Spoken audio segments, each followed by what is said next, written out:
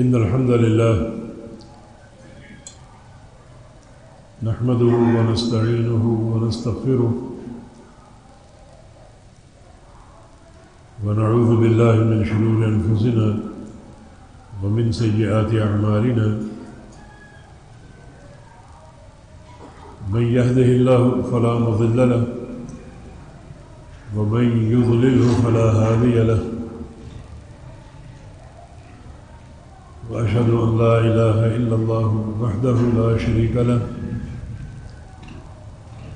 وأشهد أن محمدًا عبده ورسوله يا أيها الذين آمنوا اتقوا الله حق تقاته ولا تموتن إلا وأنتم مسلمون يا أيها الناس اتقوا ربكم الذي خلقكم من نفس واحدة وخلق منها زوجها وبث منهما رجالا كثيرا ونساء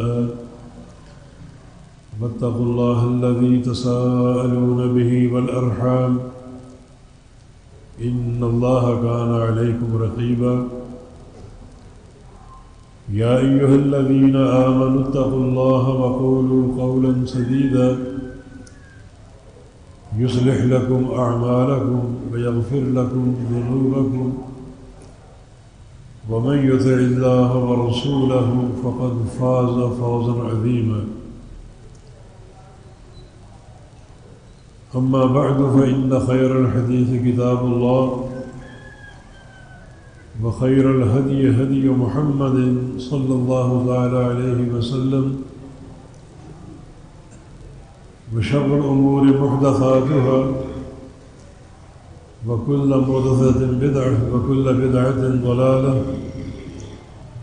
وكل ضلالة في النار من يطع الله ورسوله فقد رشد واهتدى ومن يعص الله ورسوله فقد ضل وغوى اللهم صل على محمد وعلى آل محمد كما صليت على إبراهيم وعلى آل إبراهيم إنك حميد مجيد اللهم بارك على محمد وعلى آل محمد كما باركت على إبراهيم وعلى آل إبراهيم إنك حميد مجيد سبحانك لا علم لنا إلا ما علمتنا إنك أنت العليم الحكيم رب اشرح لي صدري ويسر لي أمري واحلل عقدة من لساني يفقهوا قولي أعوذ بالله من الشيطان الرجيم من همزه ونفخه ونفثه بسم الله الرحمن الرحيم يا أيها الذين آمنوا اتقوا الله ولتنظر نفس ما قدمت لغد واتقوا الله إن الله خبير بما تعملون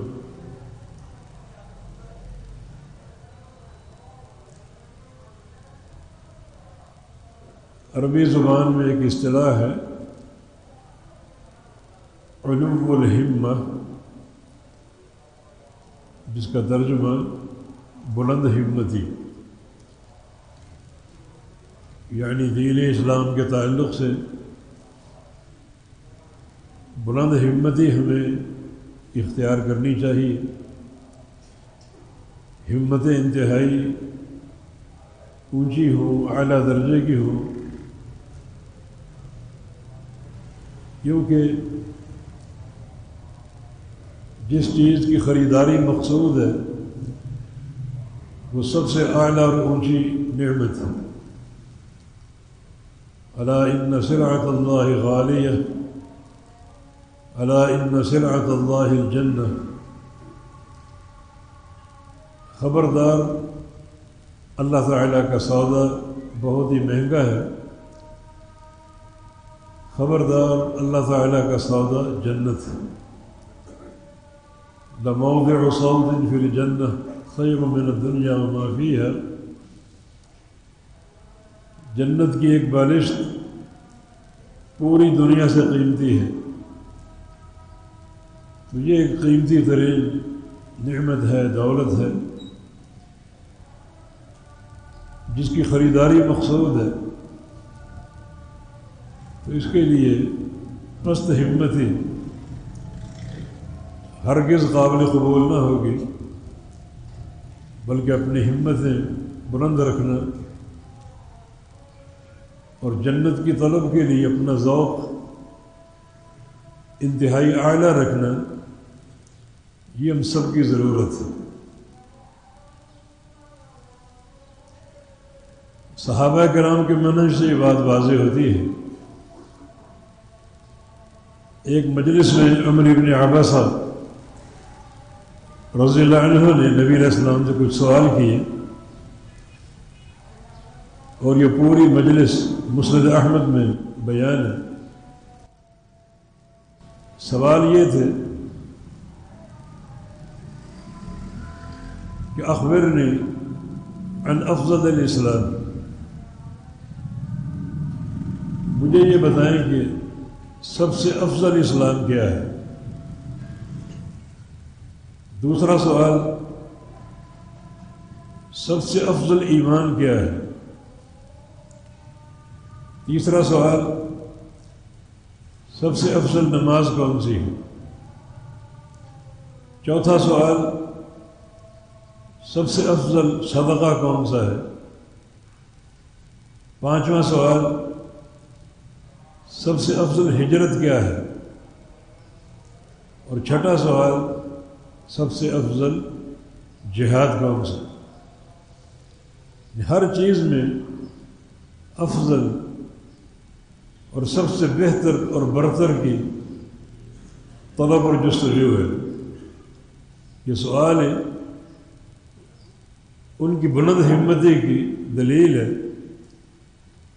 کہ وہ ہر معاملے میں سب سے افضل راستہ معلوم کرنا چاہتے ہیں اور پوچھنا چاہتے ہیں تاکہ اسے اختیار کیا جائے. کیونکہ معاملہ جنت کی طلب کا ہے، اور جنت سب سے افضل اور سب سے مہنگا سودا ہے، جس کے لیے کمزور ہمتیں نہیں چلیں گی، بلکہ ایک انسان کو اعلیٰ ہمتی اختیار کرنی پڑے گی،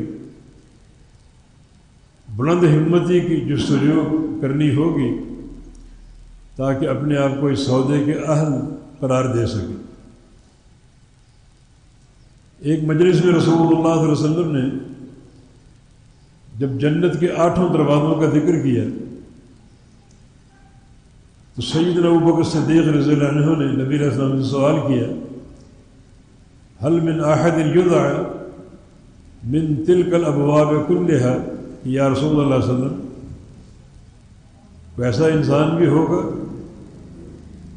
جسے قیامت کے دن جنت کے 8 دروازوں سے پکارا جائے اور دعوت دی جائے.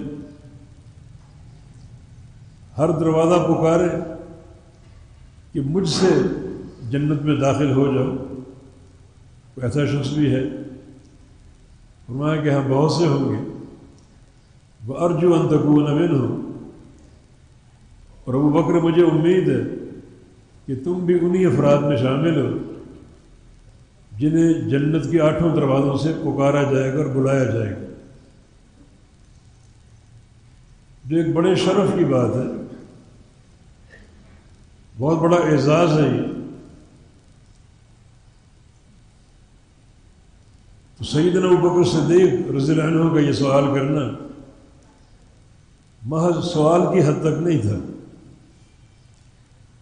صحابہ کرام کے سوال عمل کے لیے ہوتے تھے، ان میں جستجو ہوتی تھی، رغبت خیر ہوتی تھی. تو مقصد یہی تھا، اگر ایسے انسان کی کچھ صفات ہیں جسے جنت کے 8 دروازوں سے پکارا جائے تو وہ صفات اپنے اندر میں پیدا کرو.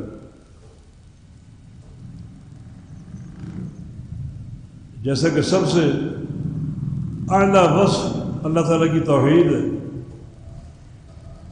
توحید کا فہم اور توحید کی گواہی ہے، اور نبی علیہ السلام کی حدیث ہے من توضأ فأحسن الوضوء، جو شخص اچھا وضو کر لے، یعنی سنت کے مطابق۔ اچھا وضو وہ نہیں جس کو آپ اچھا سمجھیں۔ بعض لوگوں کو دیکھا گیا ہے وہ ہر عضو کو 3 بار سے زائد دھونے کی کوشش کرتے ہیں اور اس کو اچھا سمجھتے ہیں، اور نبی علیہ السلام کا فرمان ہے من زاد علی ھذا فقد اساء وتعدى وظلم، جس نے کسی عضو کو 3 بار سے زائد دھویا تو اس نے برا کیا، زیادتی کی اور ظلم کیا، حد سے بڑھ گیا، تو وہ اچھا وضو نہیں ہے۔ اچھا وضو وہ ہے جو نبی علیہ السلام کی سنت کے مطابق ہو۔ تو فرمایا کہ جو شخص اچھا وضو کر لے اور پھر یہ دعا پڑھ لے اشہد ان لا الہ الا اللہ وحدہ لا شریک لہ واشہد ان محمدا عبدہ ورسولہ، تو فتحت لہ ابواب الجنت الثمانیہ، اس شخص کے لیے قیامت کے روز جنت کے 8 دروازے کھول دیے جائیں۔ یہ سب سے برگزیدہ اور معرکۃ الآراء مسئلہ ہے، اللہ تعالیٰ کی توحید کی معرفت اور اس کی توحید کی ایسی گواہی جس میں انسان کی زبان کا اقرار، دل کی تصدیق اور سارے اعضاء کا عمل یکساں اور برابر ہو۔ جو چیز زبان پر ہو وہی گواہی دل میں ہو، اسی گواہی کے مطابق عمل ہو جسم کے سارے اعضاء کے ساتھ، اور اللہ بہتر جانتا ہے کہ اس گواہی میں سچا کون ہے، اس گواہی کا پورا فہم کس کو حاصل ہے۔ تو یہ انسان بلند ہمت انسان ہے جس نے توحید کو سمجھا، اس کی معرفت حاصل کی اور قلب و قالب سے پوری طرح اس پر قائم ہو گیا، تو ایسے انسان کے لیے قیامت کے روز جنت کے 8 دروازے کھول دیے جائیں۔ ایک خاتون کے لیے پیغمبر علیہ السلام کا فرمان ہے المرأة اذا صلت 5 وصامت شهرها وحفظت فرجها واطاعت بعلها، جو عورت یہ 4 کام کر لے، 5 وقت کی نماز پڑھ لے، رمضان کے روزے رکھ لے اور اپنی عزت کی حفاظت کر لے، واطاعت بعلها اور اپنے شوہر کی فرما برداری کر لے، وفا شعار عورت ہو تو فلتدخل من ای ابواب جنت شاءت، وہ خاتون قیامت کے روز جنت کے 8 دروازوں میں سے جس سے چاہے داخل ہو جائے، 8 دروازے کھول دیے جائیں۔ تو خواتین کے لیے یہ 4 کام بلند ہمتی کی علامت ہے، ورنہ کس خاتون کو اپنی زبان پہ کنٹرول ہوتا ہے؟ کون خاتون ہے جو اپنے شوہر کی حیا کا احترام کرے اور اس پر چیخنے چلانے کی بجائے وفا شعاری کا ثبوت دے، اطاعت گزاری کا ثبوت دے؟ یہ ایک مشکل امر ہے خواتین کے لیے، لیکن جو خاتون اس میں کامیاب ہو جائے تو وہ اس کی بلند ہمتی کی نشانی۔ بتانا یہ چاہتا ہوں کہ چونکہ جنت اللہ تعالیٰ کا سودا ہے جس کے ہم سب خریدار ہیں، اور جنت سب سے اعلیٰ نعمت ہے، اس کے لیے عقیدہ، کردار، جد و جہد و جستجو وہ بھی اعلیٰ نوعیت کی ہو، بلند ہمتی کے ساتھ۔ نبی علیہ السلام کی بہت سی حدیثیں ہیں جن میں آپ صلی اللہ علیہ وسلم نے صحابہ کے سوالوں کے جواب دیے۔ بعض سوال ایسے ہیں جن میں یہ پوچھا گیا کہ سب سے افضل انسان کون ہے، سب سے بہترین انسان کون ہے، اور بعض سوال ایسے جن میں پوچھا گیا سب سے افضل عمل کون سا ہے۔ آپ صلی اللہ علیہ وسلم نے دونوں قسم کے سوالوں کے جواب دیے۔ تو سب سے افضل انسان ہونا یقیناً یہ اسی بلند ہمتی کی غمازی کرتا ہے کہ ایک انسان اس قسم کی احادیث پڑھ کے انہیں اپنانے کی کوشش کرے کہ میں سب سے افضل انسان بن جاؤں۔ صحیح مسلم کی حدیث ہے، نبی علیہ السلام سے پوچھا گیا ای المسلمین افضل یا رسول اللہ، یا رسول اللہ صلی اللہ علیہ وسلم سب سے افضل مسلمان کون ہے؟ تو رسول اللہ صلی اللہ علیہ وسلم نے ارشاد فرمایا من سالم المسلمون من لسانہ و یدہ، سب سے افضل مسلمان وہ ہے جس کی زبان اور جس کے ہاتھ کی تکلیف سے سارے لوگ محفوظ رہیں۔ وہ ایک معاشرے میں رہتا ہے، اپنے اس معاشرے میں نہ کسی کو اپنی زبان سے تکلیف دے، نہ کسی کی غیبت کرے، نہ کسی کا نمیمہ کرے، نہ کسی پر جھوٹ باندھے، اور نہ کسی پر غلط تہمت لگائے، کسی پر الزام لگائے، اپنی زبان سے اپنے ہر بھائی کو محفوظ رکھے، اس طرح اپنے ہاتھ سے بھی اپنے ہاتھ سے کسی کو تکلیف نہ دے۔ یعنی جو بندہ اس طرح حقوق کا خیال رکھے کہ اپنی زبان کا صحیح استعمال کرے اور کسی کی غیبت نہ کرے، کسی کو گالی گلوچ نہ دے، ناجائز ڈانٹ ڈپٹ نہ کرے، اسی طرح ہاتھ کو روکے رکھے اور ہاتھ کا غلط استعمال نہ کرے، یہ سب سے افضل مسلمان ہے۔ جو شخص اس حدیث کو سامنے رکھتے ہوئے عمل پیرا ہونے کی کوشش کرے، اپنی زبان کو بند کر لے،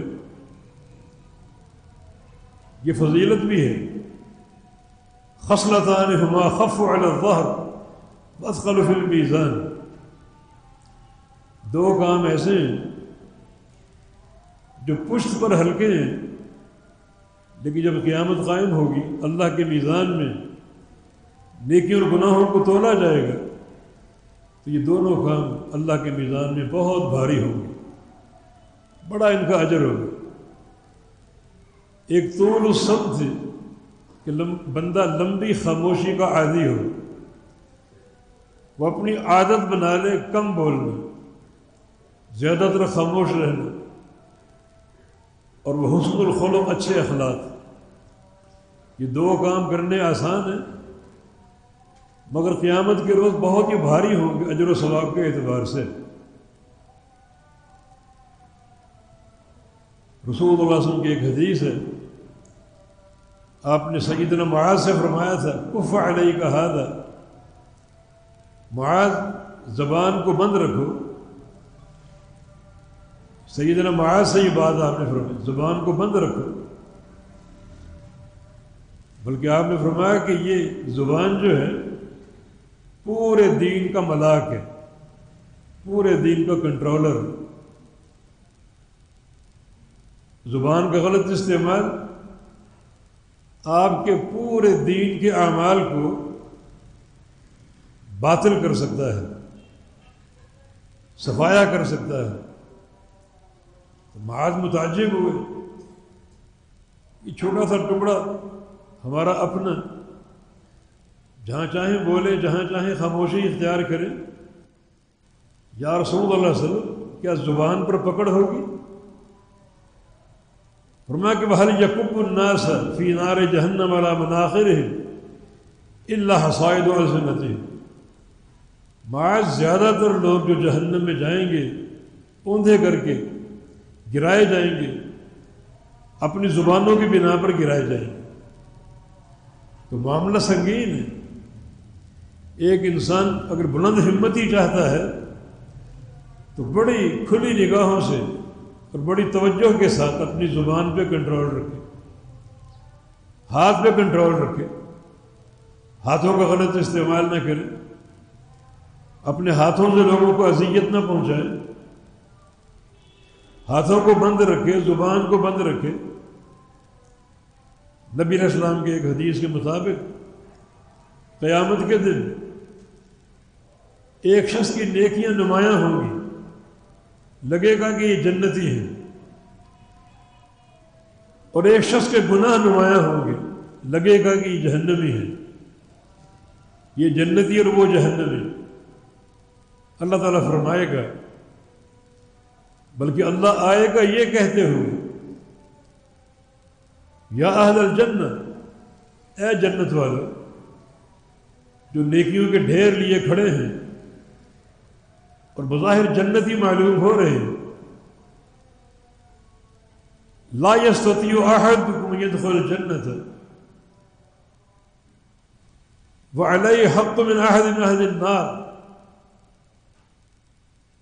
کہ تم میں سے کوئی شخص اس وقت جنت میں داخل نہیں ہو سکتا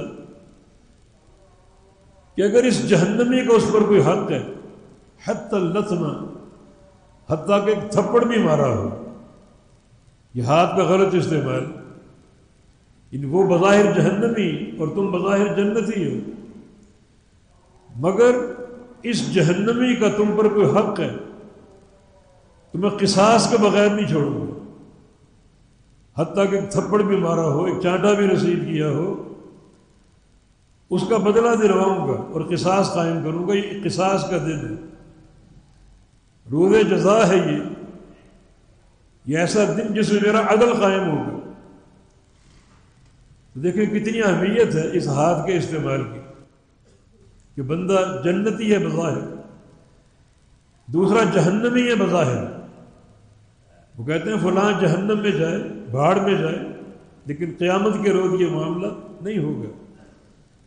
اس وقت تک اللہ تعالیٰ نہیں چھوڑے گا جب تک اس جہنمی کو اس جنتی سے انصاف مہیا نہ کر دے۔ صحابہ نے پوچھا یا رسول اللہ سے، ابھی آپ نے فرمایا کہ ہم قیامت کے دن خالی ہاتھ آئیں گے،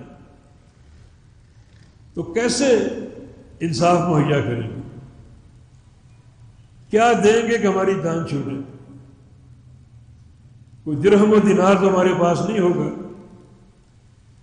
فرمایا کہ قیامت کی کرنسی درہم و دینار نہیں ہے، بلکہ نیکیاں اور گناہ ہیں، بالحسنات والسیئات۔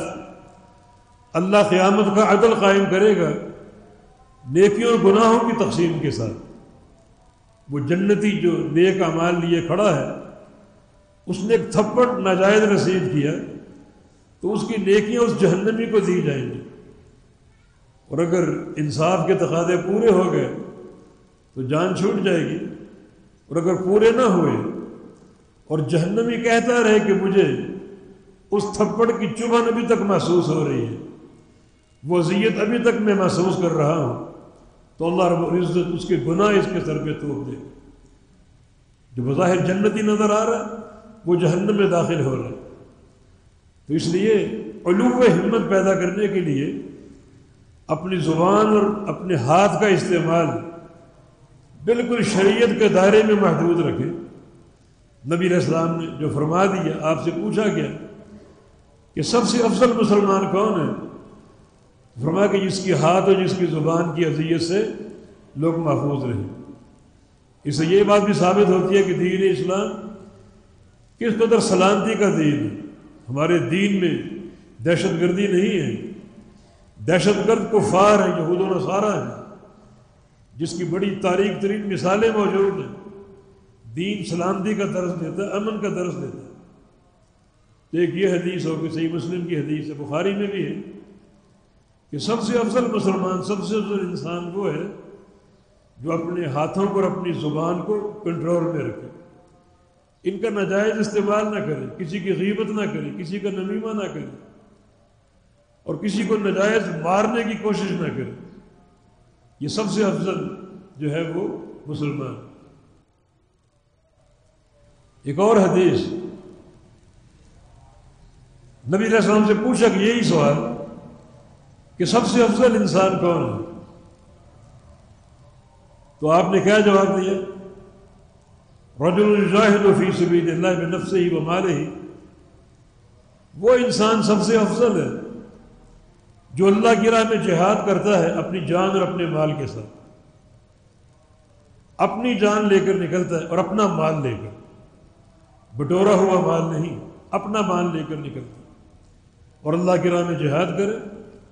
اور ایک حدیث میں گھر واپس کچھ بھی نہ آئے، نہ مال نہ جان. پوچھا گیا پھر کون؟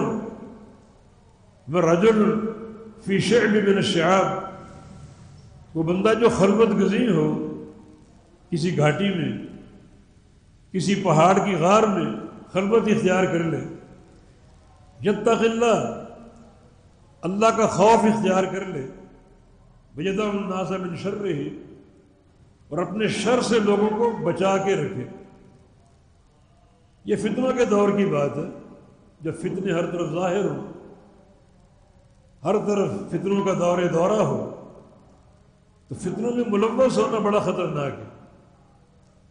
اس وقت ایک انسان اگر علیحدگی اختیار کر لے کہ نہ فتنوں میں ملوث ہو اور نہ اس گناہ کا متحمل ہو، کیونکہ فتنے میں مبتلا ہو جانا ایک ایسی جاہلیت ہے جو بڑے خطرناک کبائر میں شامل ہے. تو ایک انسان اسی لیے خلوت گزین ہو جائے تاکہ فتنوں میں مبتلا نہ ہو، اللہ سے ڈرتا رہو، اس کا ذکر کرتا رہو، اور لوگوں کو اپنے شر سے بچاؤ.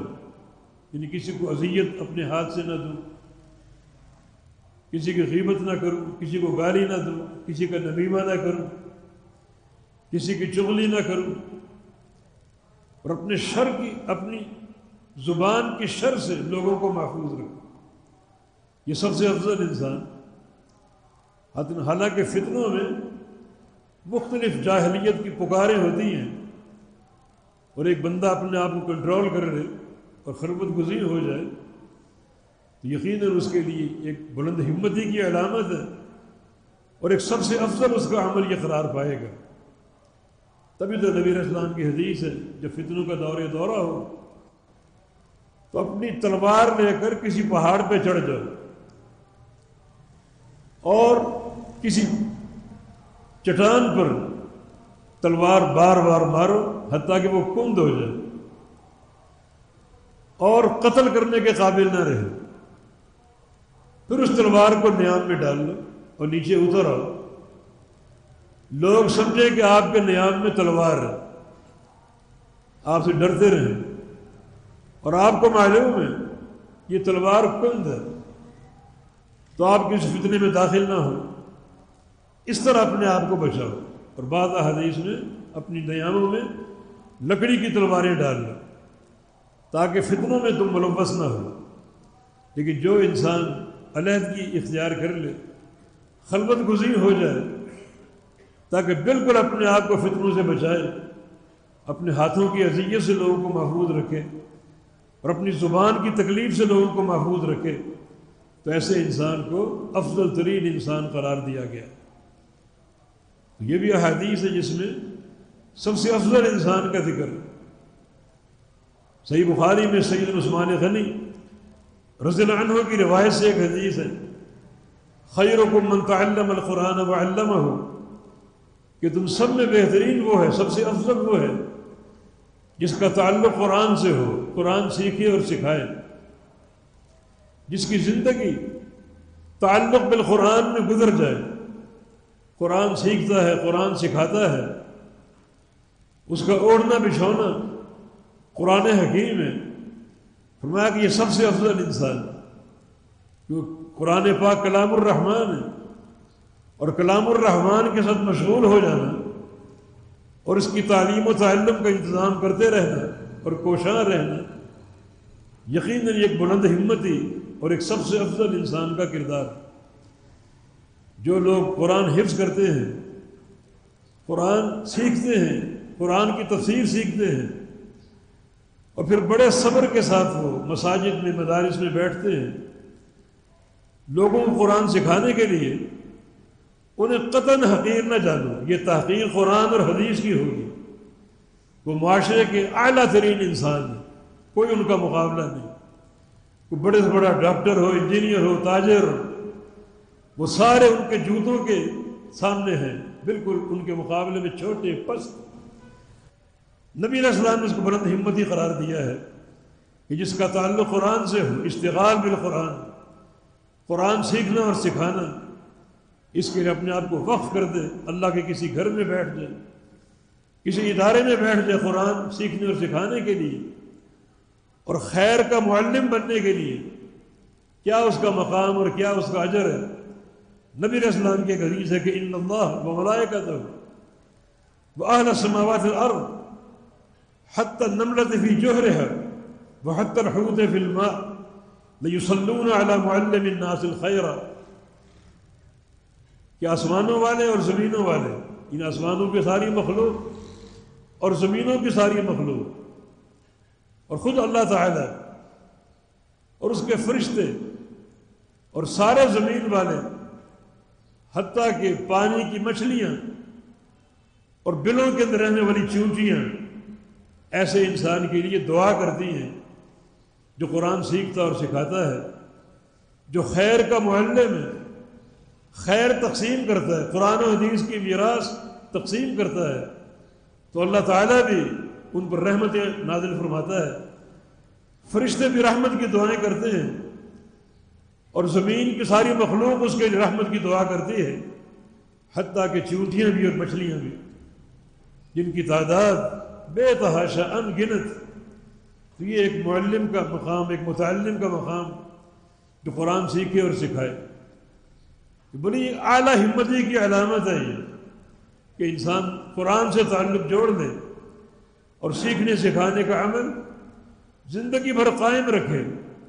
بلند ہمتی ہے یہ، اور یقیناً یہ بندہ اس بلند ترین سودے کا اہل ہے جس کو جنت کہا گیا، جس کو مہنگا ترین سودا قرار دیا گیا۔ یہ بھی ایک حدیث ہے جس کو ہم اپنا سکتے ہیں، اپنے بچوں کو اس لائن میں وقف کر سکتے ہیں، کیونکہ بچے بھی صدقہ جاریہ آپ کے لیے، اگر وہ قرآن کے معلم متعلم بن جائے تو ان کا ہر عمل آپ کے لیے صدقہ جاریہ ہوگا اور اللہ کے قابل قبول ہوگا۔ یہ بلند ہمتی کی نشانی۔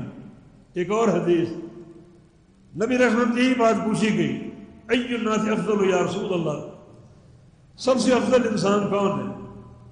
تو رسول اللہ صلی اللہ علیہ وسلم نے ارشاد فرمایا، مخموم القلب و صدوق اللسان، سب سے افضل انسان وہ جو دل کا مخموم ہو اور زبان کا صدوق ہو۔ عرض کیا گیا یا رسول اللہ صلی اللہ علیہ وسلم، صدوق تو ہم جانتے ہیں، سچا انسان، زبان کا سچا، سچی بات کرنے والا، سچی گفتگو کرنے والا، صداقت اس کی علامت اور شعار بن جائے، دنیا میں اس کی شہرت ہوگی، سچا انسان، جھوٹ نہیں بولتا۔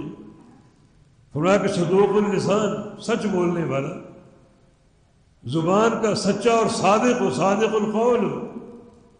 صحابہ نے عرض کیا کہ ہم صدوق اللسان تو جانتے ہیں، صادق القول، سچ بولنے والا، لیکن مخموم القلب کون ہے کہ جس کا دل مخموم ہو؟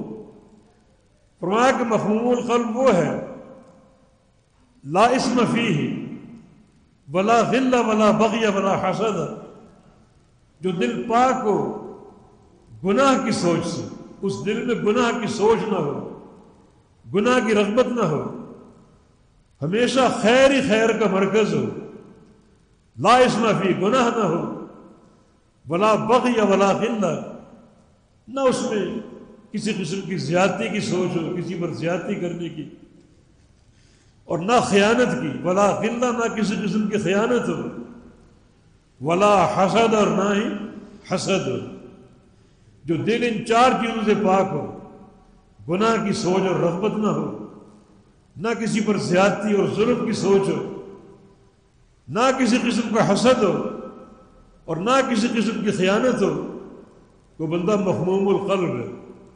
جس شخص کو اللہ تعالیٰ یہ دو اوصاف عطا فرما دے، صدوق اللسان ہو، زبان کا سچا اور گفتار کا سچا، مخموم القلب، ایسے دل کا مالک ہو جس میں نہ کوئی خیانت ہو، نہ کوئی حسد ہو، نہ کسی قسم کا بغض ہو، نہ گناہ کی سوچ ہو، نہ ظلم و زیادتی کی رغبت ہو، مخموم القلب، اس کا دل شفاف ہو آئینے کی طرح، میں یہ مخموم القلب ہے، اور یہ انسان سب سے افضل، یہ انسان سب سے افضل، یہ بھی سب سے افضل انسان کی علامتیں ہیں، جس کو اپنے اوپر منطبق کریں، اپنانے کی کوشش کریں، یقیناً یہ بلند ہمتی ہوگی۔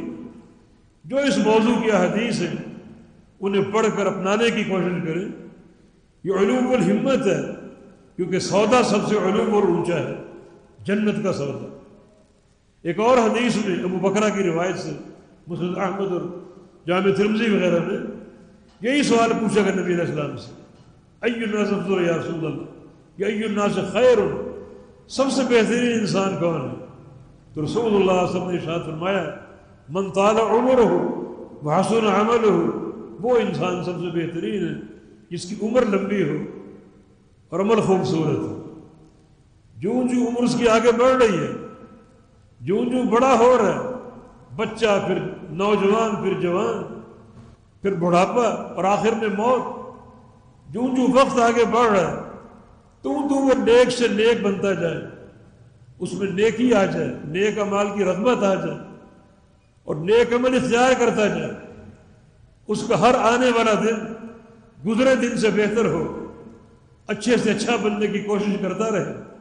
آج اگر ایک پارہ پڑھا، کل 2 پارے پڑھ لے، زیادہ نیکیاں کرے، زیادہ اس میں تقدم اختیار کرے۔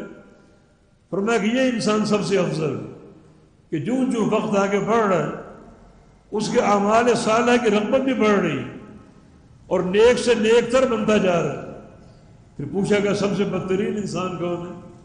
تو فرمایا کہ من طال عمرہ وساء عملہ، جس کی عمر تو لمبی ہے مگر عمل اس کے برے ہیں، عمل اس کے برے ہیں۔ یہ عمر بڑھنے کے باوجود اسے گناہ میں کمی نہیں آتی، اس کی حدت جو کی تو قائم ہے، گناہوں کی رغبت اس کے اندر موجود ہے اور گناہوں کی تیزی اس کے اندر موجود ہے۔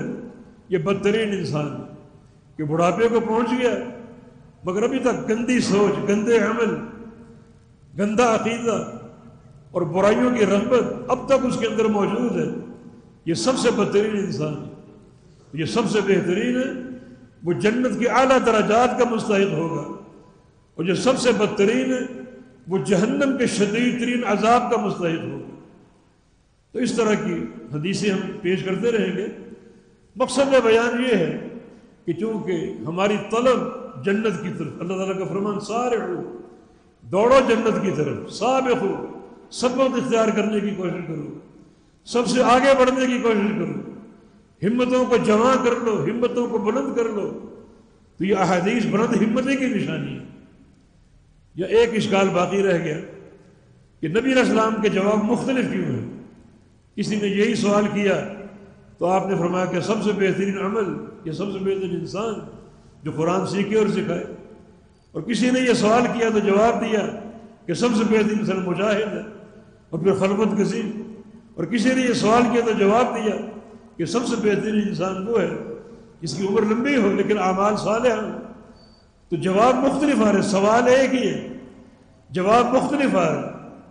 اصل میں پیارے پیغمبر محمد مصطفیٰ علیہ السلام بڑے دانا اور حکیم تھے اور پھر ناطق وحی تھے۔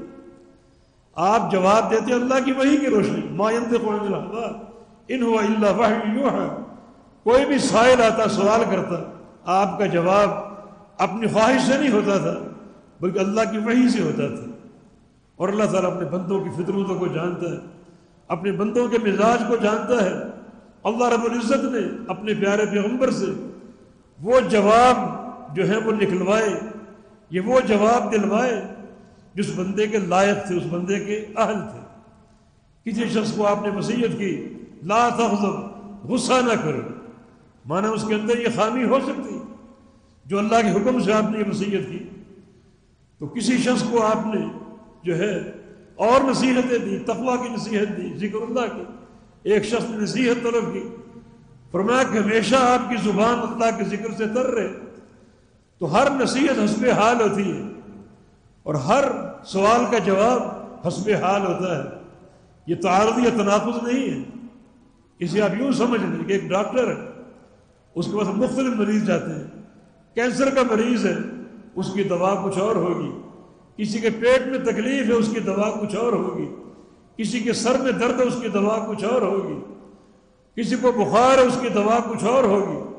اس ڈاکٹر پر آپ اعتراض نہیں کر سکتے کہ یہ کیا بات ہے، کسی کو کوئی دوا دے رہے ہو، کسی کو کوئی دوا دے رہے ہو۔ نہیں، ہر بندہ جو ہے وہ الگ علاج کا مستحق ہے۔ تو لوگوں کے امراض بھی بہت سے ہیں اور ہر بندے کو اس کے مرض کے مطابق جواب دیا جاتا ہے تاکہ اپنی اصلاح کر لے اور اس عمل کے ذریعے اپنی بہتری کی طرف آمادہ اور گامزن ہو جائے۔ ایک نوجوان ہو، طاقتور ہو اور اس کے بدن میں قوت ہو، اس کے لیے جہاد کی نصیحت ہوگی، تمہاری یہ طاقت جہاد فی سبیل اللہ میں صرف ہو اور اسلام کے کام آئے۔ ایک عالم دین ہے جو قرآن و حدیث کے علم کو جانتا ہے، اس کے لیے رات کے قیام سے افضل یہ ہے کہ لوگوں کو پڑھائے، لوگوں کو فتویٰ دے، قرآن کی تفسیر کرے، حدیث کی تشریح کرے، بجائے اس کے کہ وہ قیام اللیل میں جو ہے وہ زیادہ وقت اجار کر کے تھکاوٹ کا شکار ہو جائے اور پھر لوگوں کی اصلاح کے قابل نہ رہے۔ نہیں، وہ ہر عمل میں توجہ دے، مگر زیادہ اس کے لیے جو اس کا ایک میلان ہے اور جو اس کی ایک بنیاد ہے، اس کی روشنی میں اس کا تعلیم و تعلم زیادہ اس کے لیے افضل ہوگا۔ ایک شخص کو اللہ نے مال دیا ہے، بے تحاشا مال، اسے نصیحت دی جائے کہ مال خرچ کرو دین اسلام کے لیے، فقراء کے لیے اور محتاجوں کے لیے، تو ہر بندہ ایک الگ جو ہے وہ سوچ یا ایک مرض کا حامل ہوتا ہے، ہر بندے کی فطرت الگ ہوتی ہے۔ تو ویسے پورا دین اس میں داخل ہونا ہے، مگر زیادہ کس چیز کو بنایا جائے۔ کسی شخص کو یہ نصیحت ہے زیادہ تم قرآن پڑھو اور قرآن پڑھاؤ، کسی کے لیے جہاد کی نصیحت ہے، کسی کے لیے صدقہ کی نصیحت ہے اور کسی کے لیے ذکر اللہ کی نصیحت ہے۔ یہ معنی نہیں کہ باقی کام چھوڑ دے، باقی کام بھی کرے، مگر اپنے میلان کے مطابق زیادہ توجہ آپ کی اس طرف ہو۔ ایک عالم دین ہے، زیادہ توجہ اس کی افتاح کی طرف ہو، تعلیم و تعلم کی طرف ہو اور اس کی ذات سے لوگوں کو فائدہ پہنچے۔ ایک سخی انسان، مالدار انسان ہے، وہ سارے کام انجام دے، نمازیں بھی پڑھے، روزے رکھے، قیام اللیل کرے، مگر چونکہ اللہ نے اس کو مال دیا، ایک علیحدہ شرف کی علامت ہے تو مال اللہ کی راہ میں خرچ کرے اور دین اسلام کا مددگار بن جائے، فقراء کی مدد کرے، محتاجوں کی مدد کرے، مساکین کی مدد کرے۔ اسی طرح ایک انسان ہے، اس کو اللہ تعالیٰ نے ایک فن دیا ہے، وہ اس کی زبان ذکر اللہ میں بڑی ماہر ہے، تو وہ ذکر اللہ کرے کثرت کے ساتھ، باقی امور بھی انجام دے مگر زیادہ اللہ کا ذکر کرے۔ تو یہ مختلف جو نصیحتیں آپ نے دی اور مختلف اعمال آپ نے انجام دیے اور فرمائے، ان کو افضل قرار دیا، تو بعض اوقات یہ جواب جو ہے وہ سائل کو دیکھ کر دیا جاتا ہے اور بعض اوقات بلکہ ہر وقت جواب اللہ کے کلام کی روشنی میں ہوتا ہے۔ وَمَا يَنطِقُ عَنِ الْهَوَىٰ، اپنی خواہش سے آپ نہیں بولتے، جب بھی بولتے اللہ کی وحی سے بولتے۔ تو اللہ ہر سائل کو جانتا ہے، اس کے ظاہر کو جانتا ہے، اس کے باطن کو جانتا ہے۔ تو اللہ رب العزت اپنے پیارے پیغمبر کی زبان پر وہ جواب ظاہر فرماتا ہے جو جواب اس کی حال اور اس کی طبیعت کے مطابق ہو، جو اس کے لیے بہتری کا باعث ہو اور خیر کا باعث ہے۔ تو عرض کرنے کا مقصد یہ ہے کہ دین اسلام میں بہت سے انسانوں کو افضل ترین قرار دیا گیا، بہترین قرار دیا گیا، تو بہترین بننے کی کوشش کی جائے، افضل ترین بننے کی کوشش کی جائے، کیونکہ جنت ایک بڑا پاکیزہ مقام ہے اور بڑا پاکیزہ ٹھکانہ ہے، جہاں کی ایک بالشت کی جگہ پوری دنیا سے قیمتی ہے۔ تو اس کے لیے پھر ہمت بلند ہو اور انسان کا قصد انتہائی مضبوط ہو، ارادہ انتہائی مستحکم ہو۔ اللہ تعالیٰ سب جانتا ہے انسان کے ظاہر کو، باطن کو، انسان کے اندر کیا ہے، اس کا عزم کیسا، اس کی نیت کیسی، اس کی سوچ کیسی۔ تو اللہ رب العزت اسی سوچ کے مطابق اور ظاہر و باطن کے مطابق اللہ اس کے لیے اجر مرتب فرمائے گا اور جنت کے داخلے کی سبیل فرمائے گا۔ اور کچھ لوگ ایسے بھی ہیں جن کو اللہ رب العزت سارے کام بہترین طریقے سے انجام دینے کی توفیق دیتا ہے۔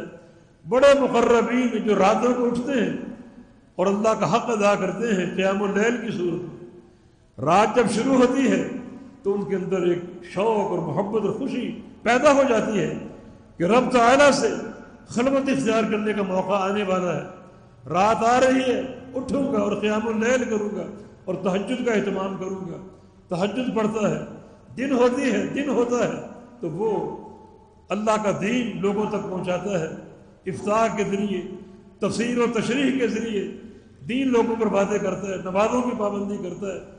جو اس کے پاس مال ہے تھوڑا یا زیادہ اللہ کی راہ میں خرچ کرتا ہے، یہ سارے اعمال خیر وہ انجام دیتا ہے۔ ایک مجلس میں رسول اللہ صلی اللہ علیہ وسلم نے پوچھا من اصبح منکم اليوم صائما، آج روزہ کس کا ہے؟ ابو بکر صدیق نے کہا میرا ہے یا رسول اللہ صلی اللہ علیہ وسلم، کیوں اللہ کے نبی پوچھ رہے تھے، آپ کو علم نہیں تھا، آپ کے پوچھنے پر بتایا۔ یہ ریاکاری نہیں ہے، یہ اللہ کے پیغمبر کے سوال کا جواب ہے۔ کس کا روزہ ہے؟ فرمایا میرا۔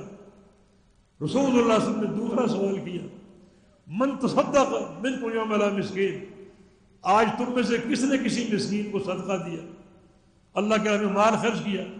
ابو بکر صدیق نے عرض کیا میں نے یا رسول اللہ صلی اللہ علیہ وسلم۔ آپ نے پھر پوچھا من عاد منکم اليوم مریضا، آج تم میں سے کس نے کسی بیمار کی بیمار کرسی کی؟ عرض کیا کہ میں نے۔ پھر آپ نے سوال کیا من تبع منکم اليوم جنازۃ، آج اپنے کسی بھائی کا جنازہ کس نے پڑھا؟ ابو بکر نے عرض کیا میں نے۔ ہر کام میں ابو بکر صدیق پیش پیش ہے۔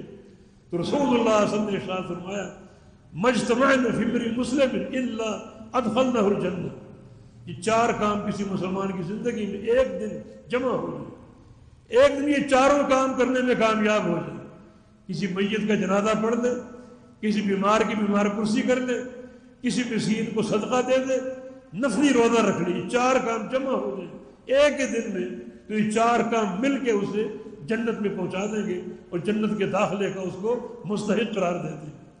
یہ اعلیٰ ہمتی کی نشانی، اعلیٰ ہمتی کی دلیل۔